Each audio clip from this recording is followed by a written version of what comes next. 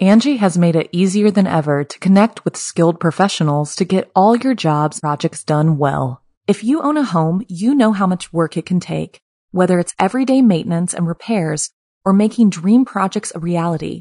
It can be hard just to know where to start, but now all you need to do is Angie that and find a skilled local pro who will deliver the quality and expertise you need. Angie has over 20 years of home service experience, and they've combined it with new tools to simplify the whole process. Bring them your project online or with the Angie app, answer a few questions, and Angie can handle the rest from start to finish or help you compare quotes from multiple pros and connect instantly, which means you can take care of just about any home project in just a few taps. Because when it comes to getting the most out of your home, you can do this when you Angie that. Download the free Angie mobile app today or visit Angie.com. That's ANGI.com. This episode is brought to you by Sax.com. At Sax.com, it's easy to find your new vibe. Dive into the Western trend with gold cowboy boots from Stott, or go full 90s throwback with platforms from Prada. You can shop for everything on your agenda, whether it's a breezy Zimmermann dress for a garden party or a bright Chloe blazer for brunch. Find inspiration for your new vibe every day at Sax.com.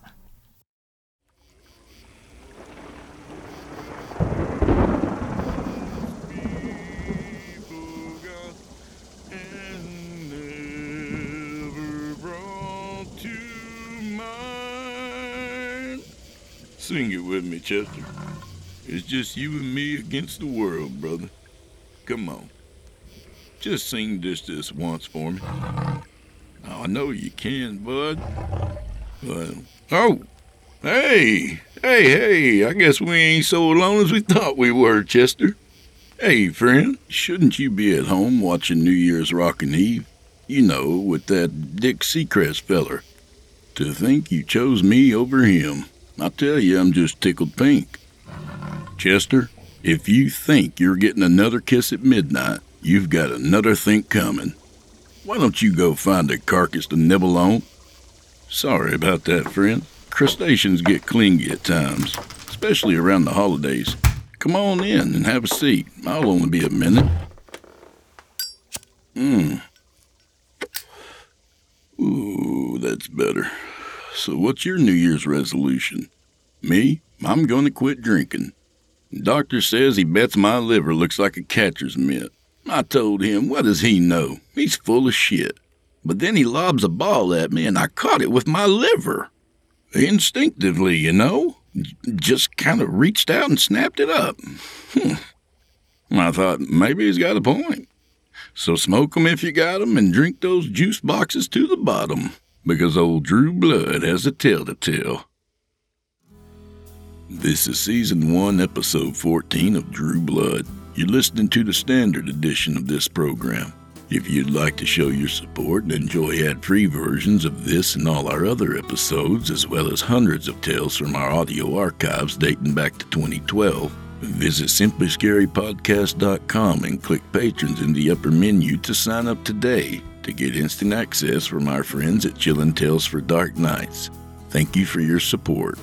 And authors, the Drew Blood Podcast is accepting submissions. Got a good one? Send it to drewbloodhorror@gmail.com. If accepted, your story will rain down on the multitudes like morning manna. And you? They'll make statues of your ass. You can count on it. Tonight, we've got a brand new story, never before read on Chillin' Tales for Dark Nights. Never. Not even once. Well, maybe once, but never by me. That's got to count for something, doesn't it? In any case, some tales beg to be told, especially while podcasters beg for release forms to be signed. Not to break the fourth wall or anything. In this tale, we join a young man moving out on his own for the first time, during which he encounters the ghostly remnants of a time long past, but definitely not forgotten. So, without further delay, I give you, from author Jeff Sturdivant, The Black Suit.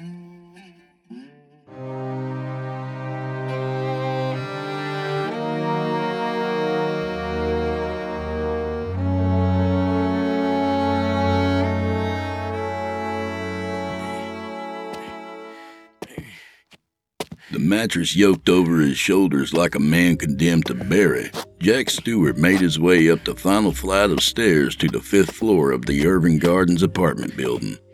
From his pocket dangled the green key fob to his new studio. He dropped the mattress in front of the door, apartment 514, and stuck the key in the corroded old doorknob. It was 5 p.m., a ray of dwindling sunlight cutting down the wall from the window at the end of the hallway. By dark, he should be completely moved in. It was only the bed, a handful of bags, and a celebratory case of bud. He dragged the mattress inside and dropped it in the corner where he figured he'd set up camp. The hollow thump of an empty room. The occasion seemed effused with a kind of sweet loneliness he both cherished and dreaded. For the first time ever, he was completely on his own. Solitude. Independence. 20 minutes later, he was ascending the stairs with the last of his bags slung over his shoulder. These he dropped in a pile by the mattress and opened one to fish out his pillow. He dropped the pillow on the bed and laid down on his back. Looking around, he tried to familiarize himself with the cracks in the bowed plaster ceilings and walls. Warped woodwork, painted over so heavily as to fill in the bevels. Somewhere under all that latex was certainly lead. Old transgressions buried forever. After a while, he got up and inspected the bathroom. It looked to have been upgraded sometime in the 70s. He scrutinized the corroded chrome fixtures and flaky grout between the floor tiles. He turned the toilet's flush lever, but nothing happened. Under the lid of the tank, he saw the chain connecting the lever and flapper had snapped. No luxury accommodations were the Irving Gardens apartments. But for $1 per square foot of personal space, it was surely a bargain. Whatever it took, he'd make it livable. Jack went back to the main room and took a beer out of the case and popped the top. He began unpacking his things. His only furniture was a table, 2 chairs, and a dresser. He tucked his shirts and pants into the bottom drawers and his socks and underwear on top. There was a closet between the front door and bathroom with a dressing mirror hung on the door. He took his coat to the closet, hoping the previous tenant had left him a hanger or two. When he opened it, though, he found more than just a hanger. There was a suit hanging inside, a black jacket and matching pants. That's interesting.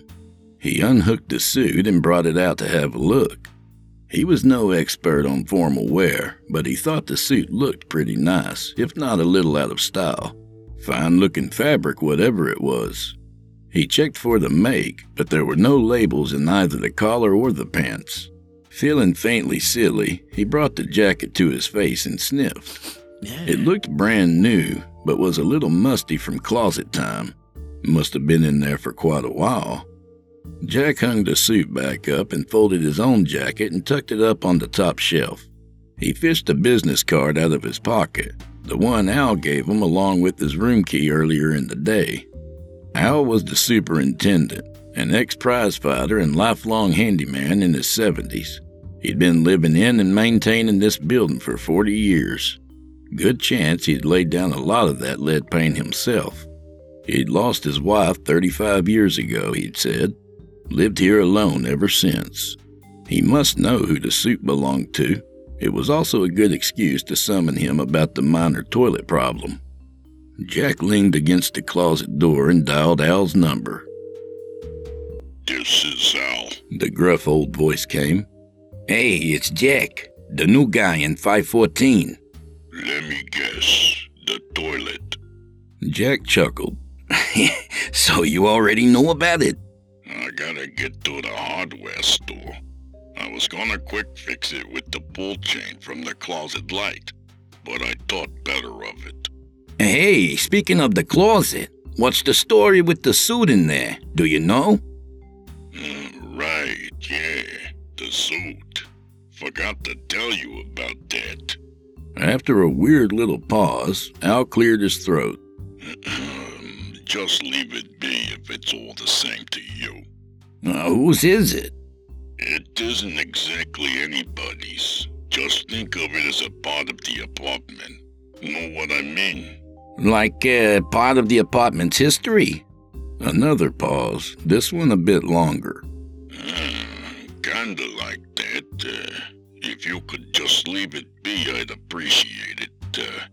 You don't bother it. It won't bother you. Satisfied? He was anything but satisfied. Al's responses had only made him curious. But the conversation was getting uncomfortable, so he decided to let it go. Hey, fair enough, Jack said. Yeah, thanks, buddy. I'll get to the store tomorrow. Probably pick up a bunch of those chains.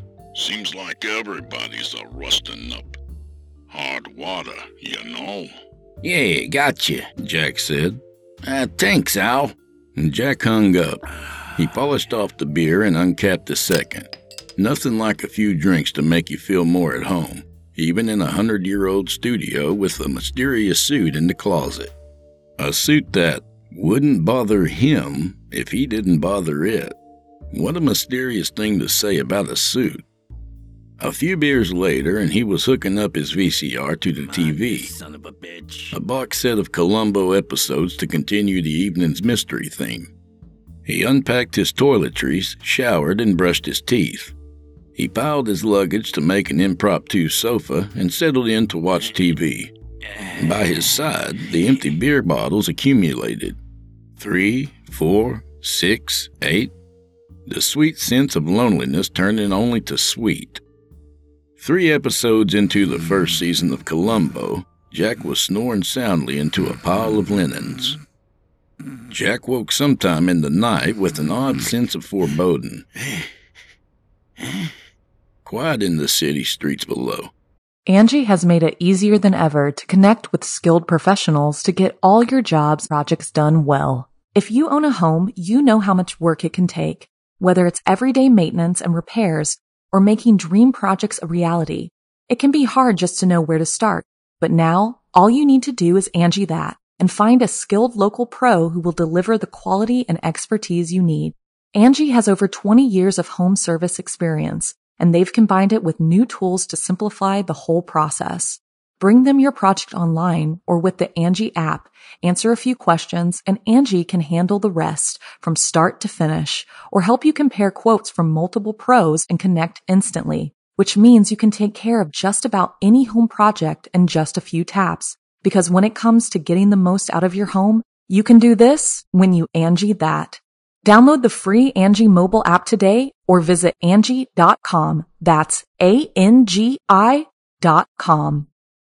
This episode is brought to you by Sax.com.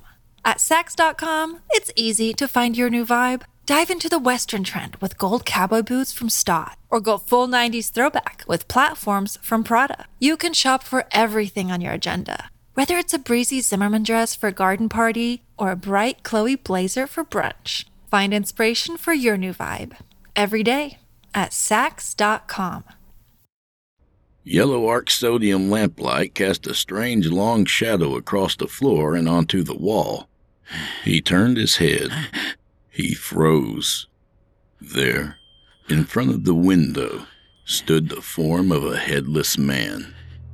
It took him a moment to recognize what he was looking at. It was the suit. The weird old suit from the closet, standing there like someone was wearing it. Like it was looking out the window. Am I dreaming? Hallucinating? He watched silently, both he and the suit unmoving. It had to be a dream.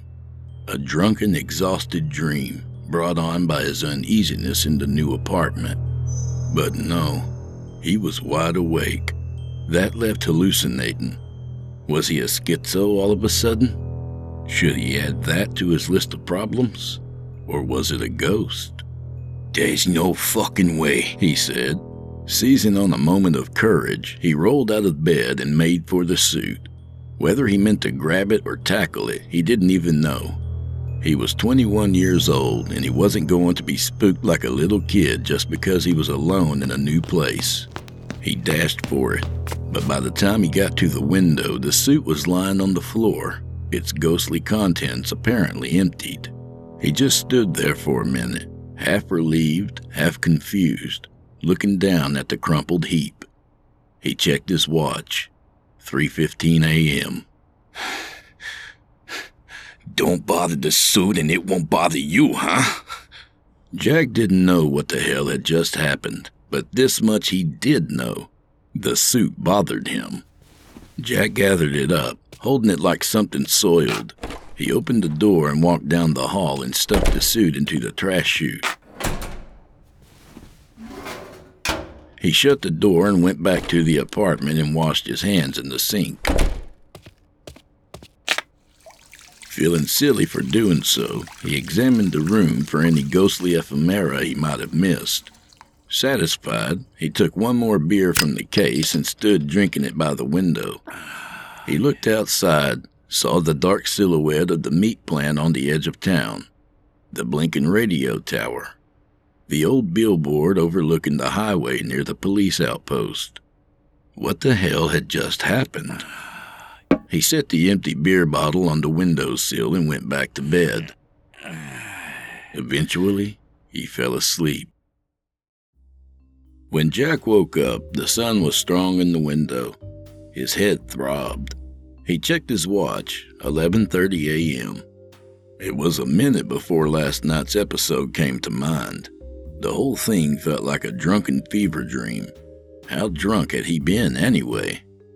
Turning to look, he counted the empty beer bottles arranged like bowling pins next to the mattress. All right, so I must have been pretty drunk. Jack peeled himself off the mattress and went to the closet and opened it. There was the suit, hanging where he had left it yesterday. Just as he had thought, the whole thing had been a drunken dream. In the wake of it, though, the suit still gave him the creeps. What was it about that thing? Jack showered and dressed and emerged on the city streets in search of a strong cup of coffee. At the local coffee shop around the corner, he saw a familiar face behind the newspaper. It was Al, the super. Hey Al, Jack said. Al looked up from his paper. Hey buddy. I'll be by later on to fix that flapper. Everything else okay so far? I slept pretty bad my first night, but I guess that's to be expected. Me too, Al said. Got up around 3:15 by someone slamming the trash chute. Why on earth would someone need to take out the trash at 3 in the morning's a mystery to me. Wasn't you, was it, buddy? Nah, not me. Well, my apartment's right under there. Work the trash chute that late, and you're sure to wake me up. Something to keep in mind, huh? Hey, I'll keep it in mind. Good, Al said. As for the toilet, just give me an hour or two. That's fine, Jack said. Al returned to his paper, and Jack sat at the bar and ordered coffee. He gazed down at the sports section the previous diner had left behind, but he wasn't reading. He was replaying last night's dream in his mind, wherein he actually had used the trash chute at 3:15 a.m. One hell of a coincidence, sure, but that's all it could have been, right? First of all, suits just don't walk out of closets and stand by windows. Second of all, it was still right there in the closet to begin with. Coincidences happen, Jack thought. A couple of hours later, Jack was unpacking the last of his things. There was a knock on the door, and Jack answered it to find Al holding a section of beaded chain and tin snips. Hey, thanks for coming by, Jack said. Yeah, it's a quick fix, buddy. I'll be right out of your way. Sure thing. Al slowed as he walked by the closet door on the way to the bathroom. He appeared to want to look inside, but stopped himself. The two men met eyes. So you saw the suit, Al said. Of course he had. They had already discussed it. Why so mysterious about it, if you don't mind me asking? Al gestured as though to brush it off. Nah, nothing mysterious, he said.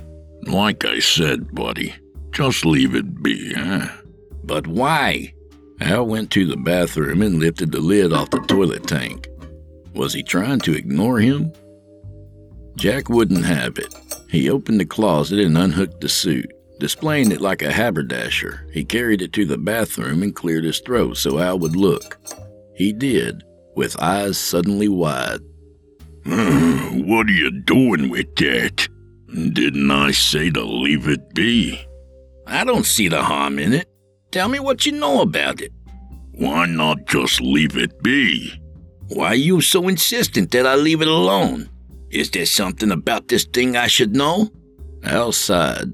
It was pretty clear Jack wasn't letting this go. Look, I don't want to freak yous out, buddy. It's a strange thing is all. You're not gonna freak me out, Jack said. I'm not a kid. I just want to know what the big deal is. Al set down the tin snips and held up his hands in supplication. Fine. You want to know, buddy? I'll tell yous. Creakily, the old man sat down on the edge of the bathtub. He regarded the suit in Jack's hands like something fundamentally offensive. It's been here as long as I have. Everyone who ever lived in this room wanted to get rid of it. They'd leave it by my door, throw it out with the trash, whatever. But every time, it'd end up right back in the closet, all by itself. No one knows how or why. Jack paused.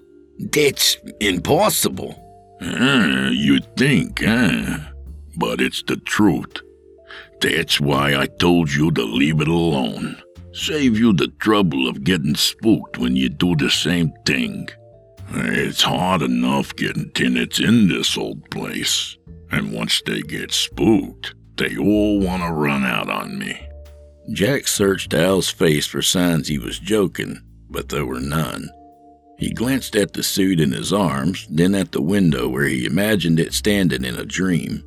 Then, for the first time, he noticed the empty beer bottle sitting on the windowsill. The one he had put there before going back to bed. I can't believe it. It really happened. Al seemed to pick up on Jack's inner monologue. You already tried getting rid of it, didn't you? Jack looked back at Al. After a pause, he said, It was me at the trash chute last night. Al let out a little chuckle, shook his head. People tend to be afraid of what they don't understand. But there's no need to be afraid. The suit belongs in the closet. All you gotta do is leave it there. I guess it just kinda gave me the creeps, Jack said. I hear you, buddy boy. But the last thing either of us need to be thinking about is an old suit. So why don't you just hang it back up and we'll both put it out of our minds, From now on, just think of it as part of the woodwork. Fair enough. Jack nodded. He returned to the closet and hung the suit back on the rod. It seemed to watch him as he closed the door. Part of the woodwork, he reminded himself. Al fixed the toilet and repositioned the lid. They shook hands and Al left. With that, Jack returned to unpacking. He put on the bedclothes, finished setting up his entertainment center, and unpacked the rest of his toiletries. The suit crept into his mind from time to time, but he forced the thoughts away. Just part of the woodwork. Don't bother the suit, and the suit won't bother you.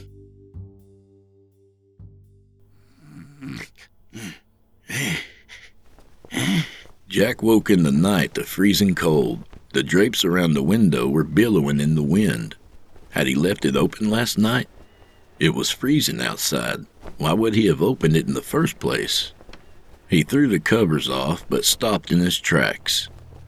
It was the suit again. It was standing by the side of the bed, not facing the window. This time, it was facing him. I'm not drunk. I'm not dreaming. I'm not hallucinating. So what now? What do you want from me? He whispered. At first, nothing happened, but then a kind of airy relaxation seemed to come over the suit. almost like it responded to his voice. What do you want? He asked again. It felt awkward talking to something he didn't quite believe himself, but again, the suit appeared to respond. The shoulders slumped a bit, the cuffs ruffled. Is there something you want from me?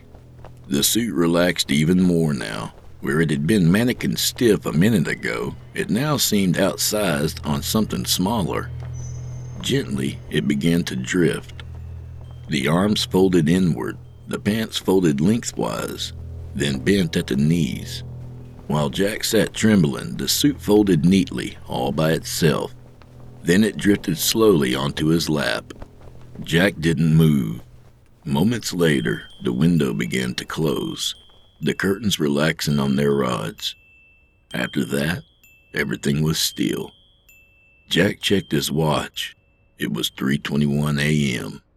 Jack looked down at the suit, unsure what to do next. The way it had presented itself to him seemed more like a gift than a threat. Was that what it wanted? This ghost, spirit, whatever, to give him the suit? Or was he supposed to do something with it? Put it on? The suit was roughly his size, but what would happen if he put on a haunted outfit? Still, he felt distinctly that this was what it wanted him to do. But why? Should I call Al? He checked his watch again. Bad idea. But there was surely no getting back to sleep tonight. He carried the suit to the table and popped the cap off of a beer and sat drinking. He kept an eye around the room for more ghostly evidence, but it was just him and the suit. A few beers later, his nerves were suitably settled. He stared at the suit, wondering what to do. All right, he said to the empty room, although he knew it wasn't truly empty. With a subtle sensation of being watched, he dropped his shorts. He unbuttoned the pants and slipped them on. He stood and looked down at them. They fit just right, even without a belt. Then he took the jacket, slipped it on, and buttoned it. He looked in the dressing mirror. Not bad, he thought. So what now? He waited a minute, but nothing happened. Stillness in the room. Nothing ghostly. Nothing revelatory. Starting to unbutton the jacket, he glanced back in the mirror. That's weird. The reflection in the mirror was somehow brighter than the room itself. In the window behind him, the orange glow of the setting sun. He turned around, but night was black as ever. Back in the mirror, it looked more like late evening. So vain, Charlie. When he turned again, the whole room looked like it did in the mirror. There was a woman there, an attractive brunette in an evening gown. She looked set to go out on the town. So did he realized. I'm so happy you came, darling. The woman embraced him, a soft waft of perfume. He embraced her back, but not of his own doing, he realized. He wasn't in control, and the room, he noticed, was nothing like it had been. It looked newer, bright and clean, wallpaper in place of the old, drab paint, gaudy carpeting over the wide wooden planks. No one happier than me, Doris. I'm the luckiest man alive tonight. The words came out in an unfamiliar voice. It wasn't he who had spoken them. He was inside this man, this Charlie, wearing the same suit. He was just going along for the ride. You just might be, she said. She kissed him. He kissed her back deeply and passionately. He felt everything. He just wasn't doing it. How long do we have? Charlie asked.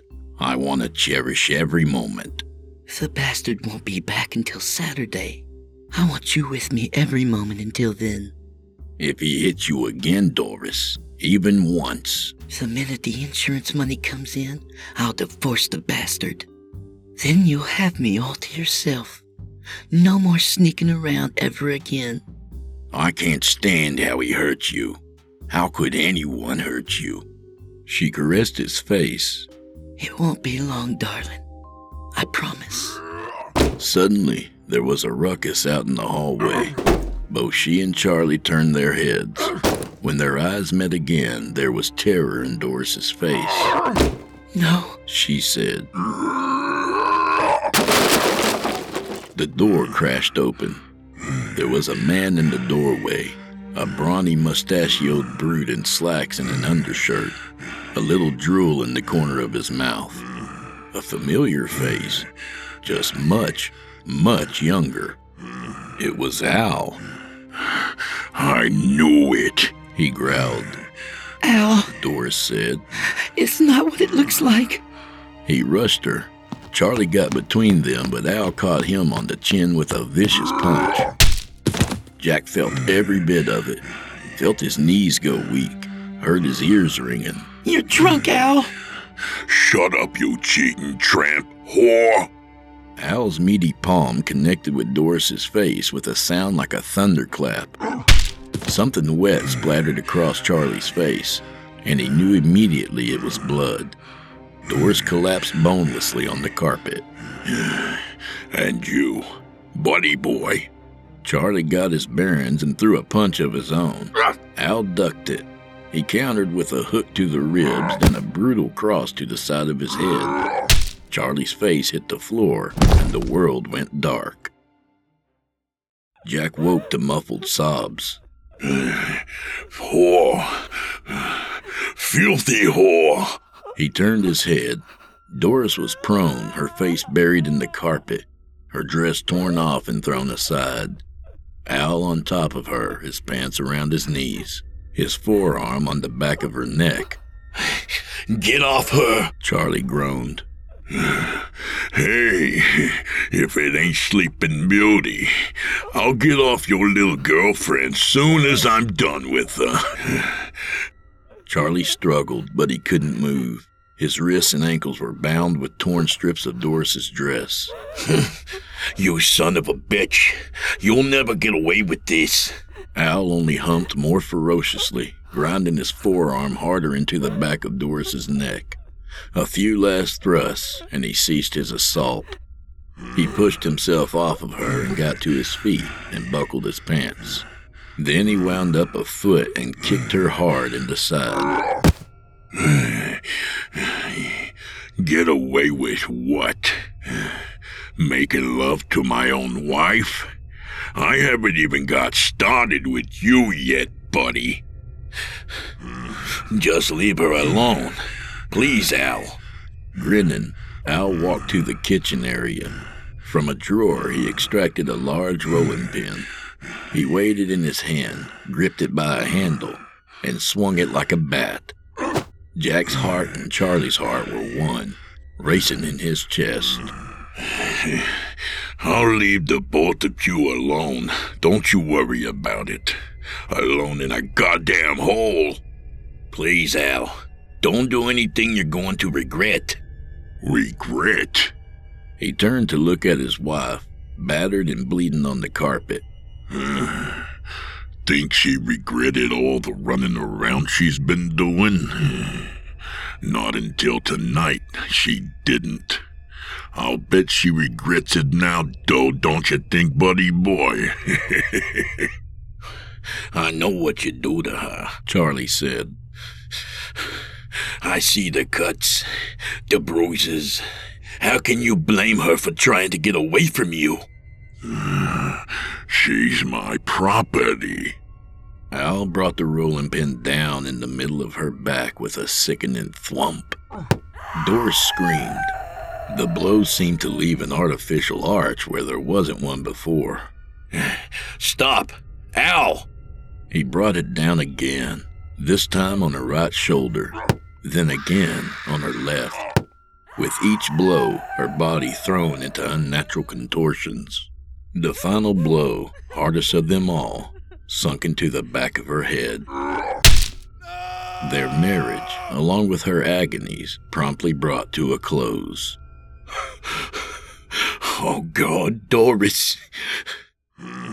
Al straightened up, his eyes full of blue insanity. He turned his attention to Charlie. Till death do us part, right, buddy? Guess that about does it. You murdered her. You got it all wrong, buddy. You murdered her. You killed the bitch when you decided to mess with another man's property. And look at what you got yourself into. Now you've gone and killed yourself, too. Charlie didn't even have time to protest. The rolling pin landed on his back, vertebrae crushed, again on his ribs, again on his shoulder, his knees, his elbows. Jack being pummeled, crushed. Only when the final blow came was he delivered from the agony. He saw white, then red, then black. When he woke again, the pain was gone. He was in the trunk of a moving car, a muffled tune playing over the radio. He smelled excrement, blood. He felt the car turn, then the rumble of gravel underneath. Soon it came to a stop. Momentarily, the trunk creaked open. A clear night sky and Al's wild eyes. Enjoy the ride, buddy boy. Charlie didn't answer. He couldn't answer. Jack knew why. Charlie was dead. Jack was alive inside of him, but Charlie was dead. So was Doris. Al seized him by the lapels of his jacket and dragged him out of the trunk, dumped him on the ground. He landed face up. He could make out the car by the back of it, an early 60s Chevy Impala. Al pulled out Doris and dumped her next to him. He just stood there a minute, chest heaving, looking crazily about. He wiped his forehead with the back of his sleeve. Ladies first. You don't mind, do ya, buddy boy? Al stepped out of Jack's field of vision. He heard Doris's body dragging through the gravel. Dragging, quieter, gone. When Al came back, the moon was high in the sky. Sorry to keep you waiting, buddy boy. How Jack wanted to answer him. He'd never felt so hopeless, not once in his life. Al lifted his legs and started to drag him.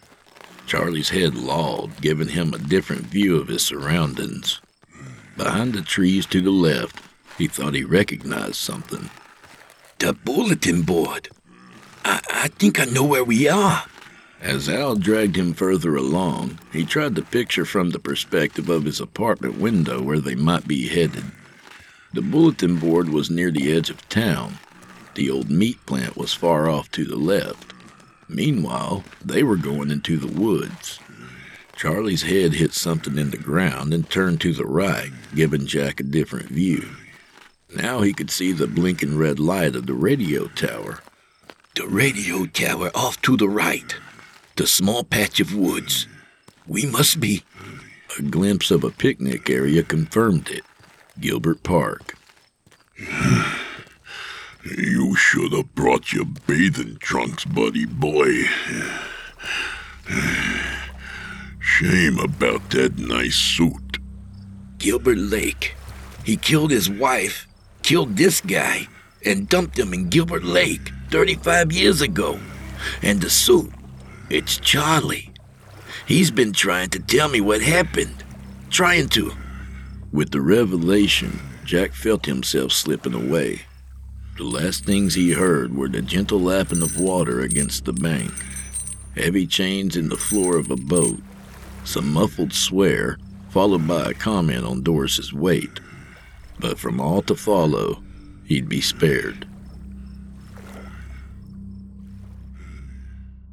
He found himself back in the front of his mirror in the dark and dingy apartment, present day. He unbuttoned the jacket, slipped out of it, let the pants drop to the floor. He turned from the mirror, looked at the spot on the floor where 35 years ago, Doris and Charlie were murdered. He could still see Al on top of Doris, raping her, beating her to death before his very eyes. Even worse, he could still feel the rolling pin crashing into his own back, his own ribs, his own skull. By proxy, Al had killed him too, and he'd gotten away with all of it. Gritting his teeth, Jack picked up the phone and started calling the police. But he stopped. What would he tell them? How could he prove it? There were 2 bodies in Gilbert Lake. There was no doubt in Jack's mind, but buried in 35 years of silt and sediment. Meanwhile, if he told the cops the truth, they'd throw him in the loony bin. So what was he supposed to do? He checked his watch, 3:30 a.m. The whole thing had taken only 30 minutes. He had truly been transported to another time. All the while, the murderer was sleeping soundly downstairs without a care in the world. Sleeping soundly, having not only murdered Doris and Charlie, but also murdered him. Fuck this! Enraged, Jack stormed out into the hall, went to the trash chute and began slamming the door. He slammed the door over and over, slammed it until he heard the footsteps in the stairwell. Kept slamming until he saw the murderer's silhouette in the moonlit window at the end of the hallway. Jack, are you out of your mind? I know what you did, Jack said, leveling a finger at the man. What are you talking about? Jack took a few steps toward him.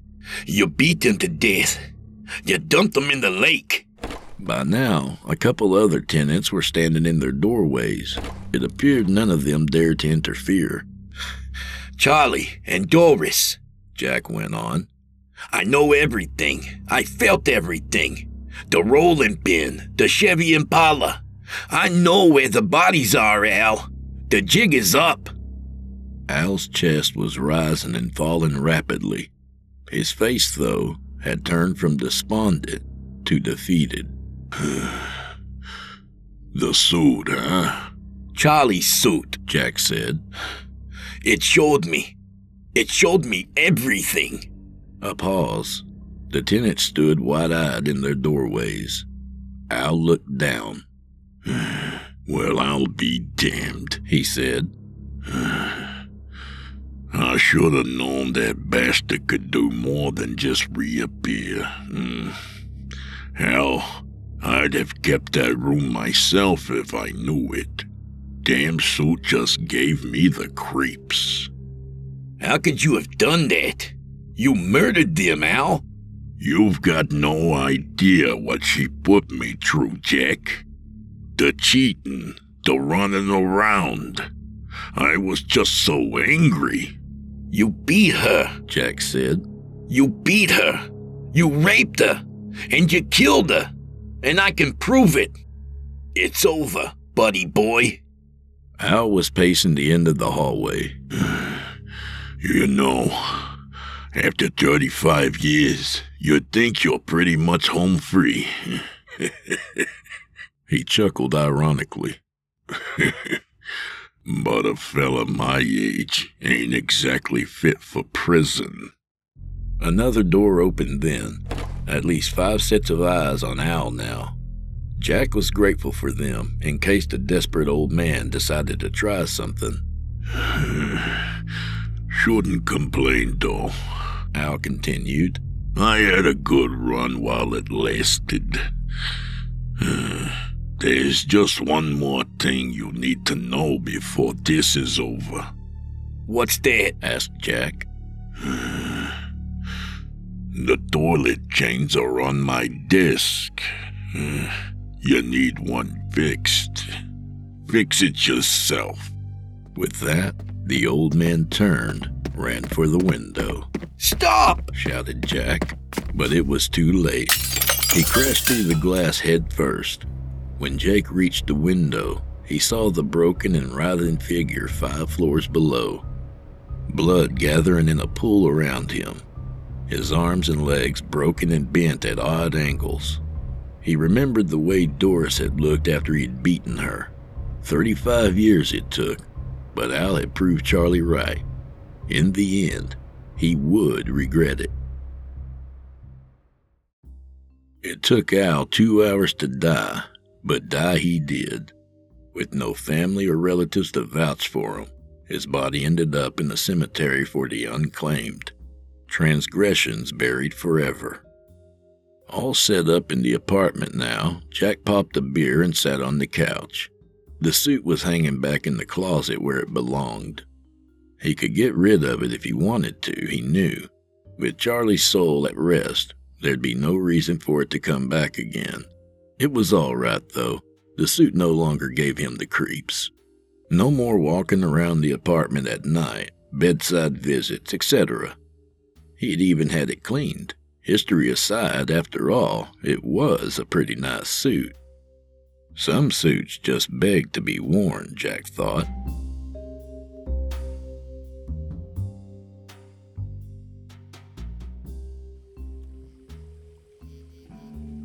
You've been listening to The Black Suit by Jeff Sturdivant. A good reminder that everything you do in life leaves an impression. Whether you hold the door for a lady, give a passing smile to a stranger, or beat someone's head in with a rolling pin, you'll likely leave an impression, corporeal or otherwise. More likely with the rolling pin than the other stuff. There's no harm in being a gentleman. A little about the author. Jeff Sturdivant is a 5-time winner of the Schenectady Most Dashing Gentleman contest. He invented corduroy underwear and holds the patent there too. When he's not writing, you can find him making excuses for not writing. You can follow him on Facebook as Jeff Sturdivant and on Twitter at FlexFiction. You can even try contacting him there. Once in a great while, he will say something. Tonight, for instance, Mr. Sturdivant would like to say this. Friends and neighbors, ladies and gentlemen, what I would like you to do is head over to iTunes and subscribe to the Drew Blood Podcast. Download all the episodes and leave a 5-star review for our pal. It's one of those little things you can do that means so much. Imagine the good karma. It's like if I were holding a tray full of hors d'oeuvres for you, but instead of hors d'oeuvres, there were little bits of good karma. With toothpicks, you know? And all you had to do was reach out and pick one. Thank you, everybody. Happy New Year.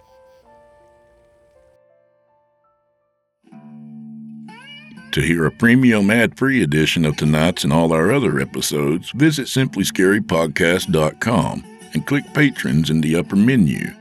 You'll find yourself at chillintellsfordarknights.com, where you can become a patron for as little as $5 per month, and you'll get access to our entire audio archive dating all the way back to 2012, including past episodes of this program and all our other shows, and hundreds of standalone releases, all of them ad-free and available to download or stream.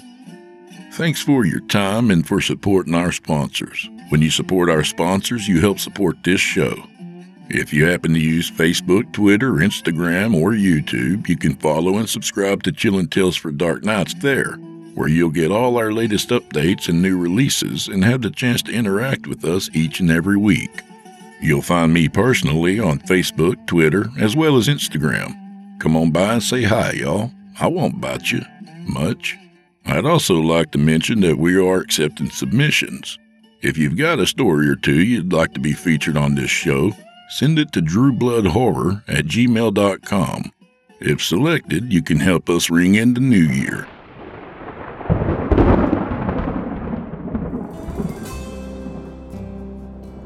Well, I'm afraid this is where we part ways, friends, at least till next year. So grab a juice box for the road, and if you're watching the ball drop in Times Square tonight, tell old Dick I say hi. And remember, you can pee anywhere you want now, as long as you've got your mask on. So until then, friend, may the wind be at your back. May the road rise up to meet you. And remember, point the champagne bottle away from your friends when you pop that cork. Unless you want to take someone's eye out, that is. Happy New Year, y'all.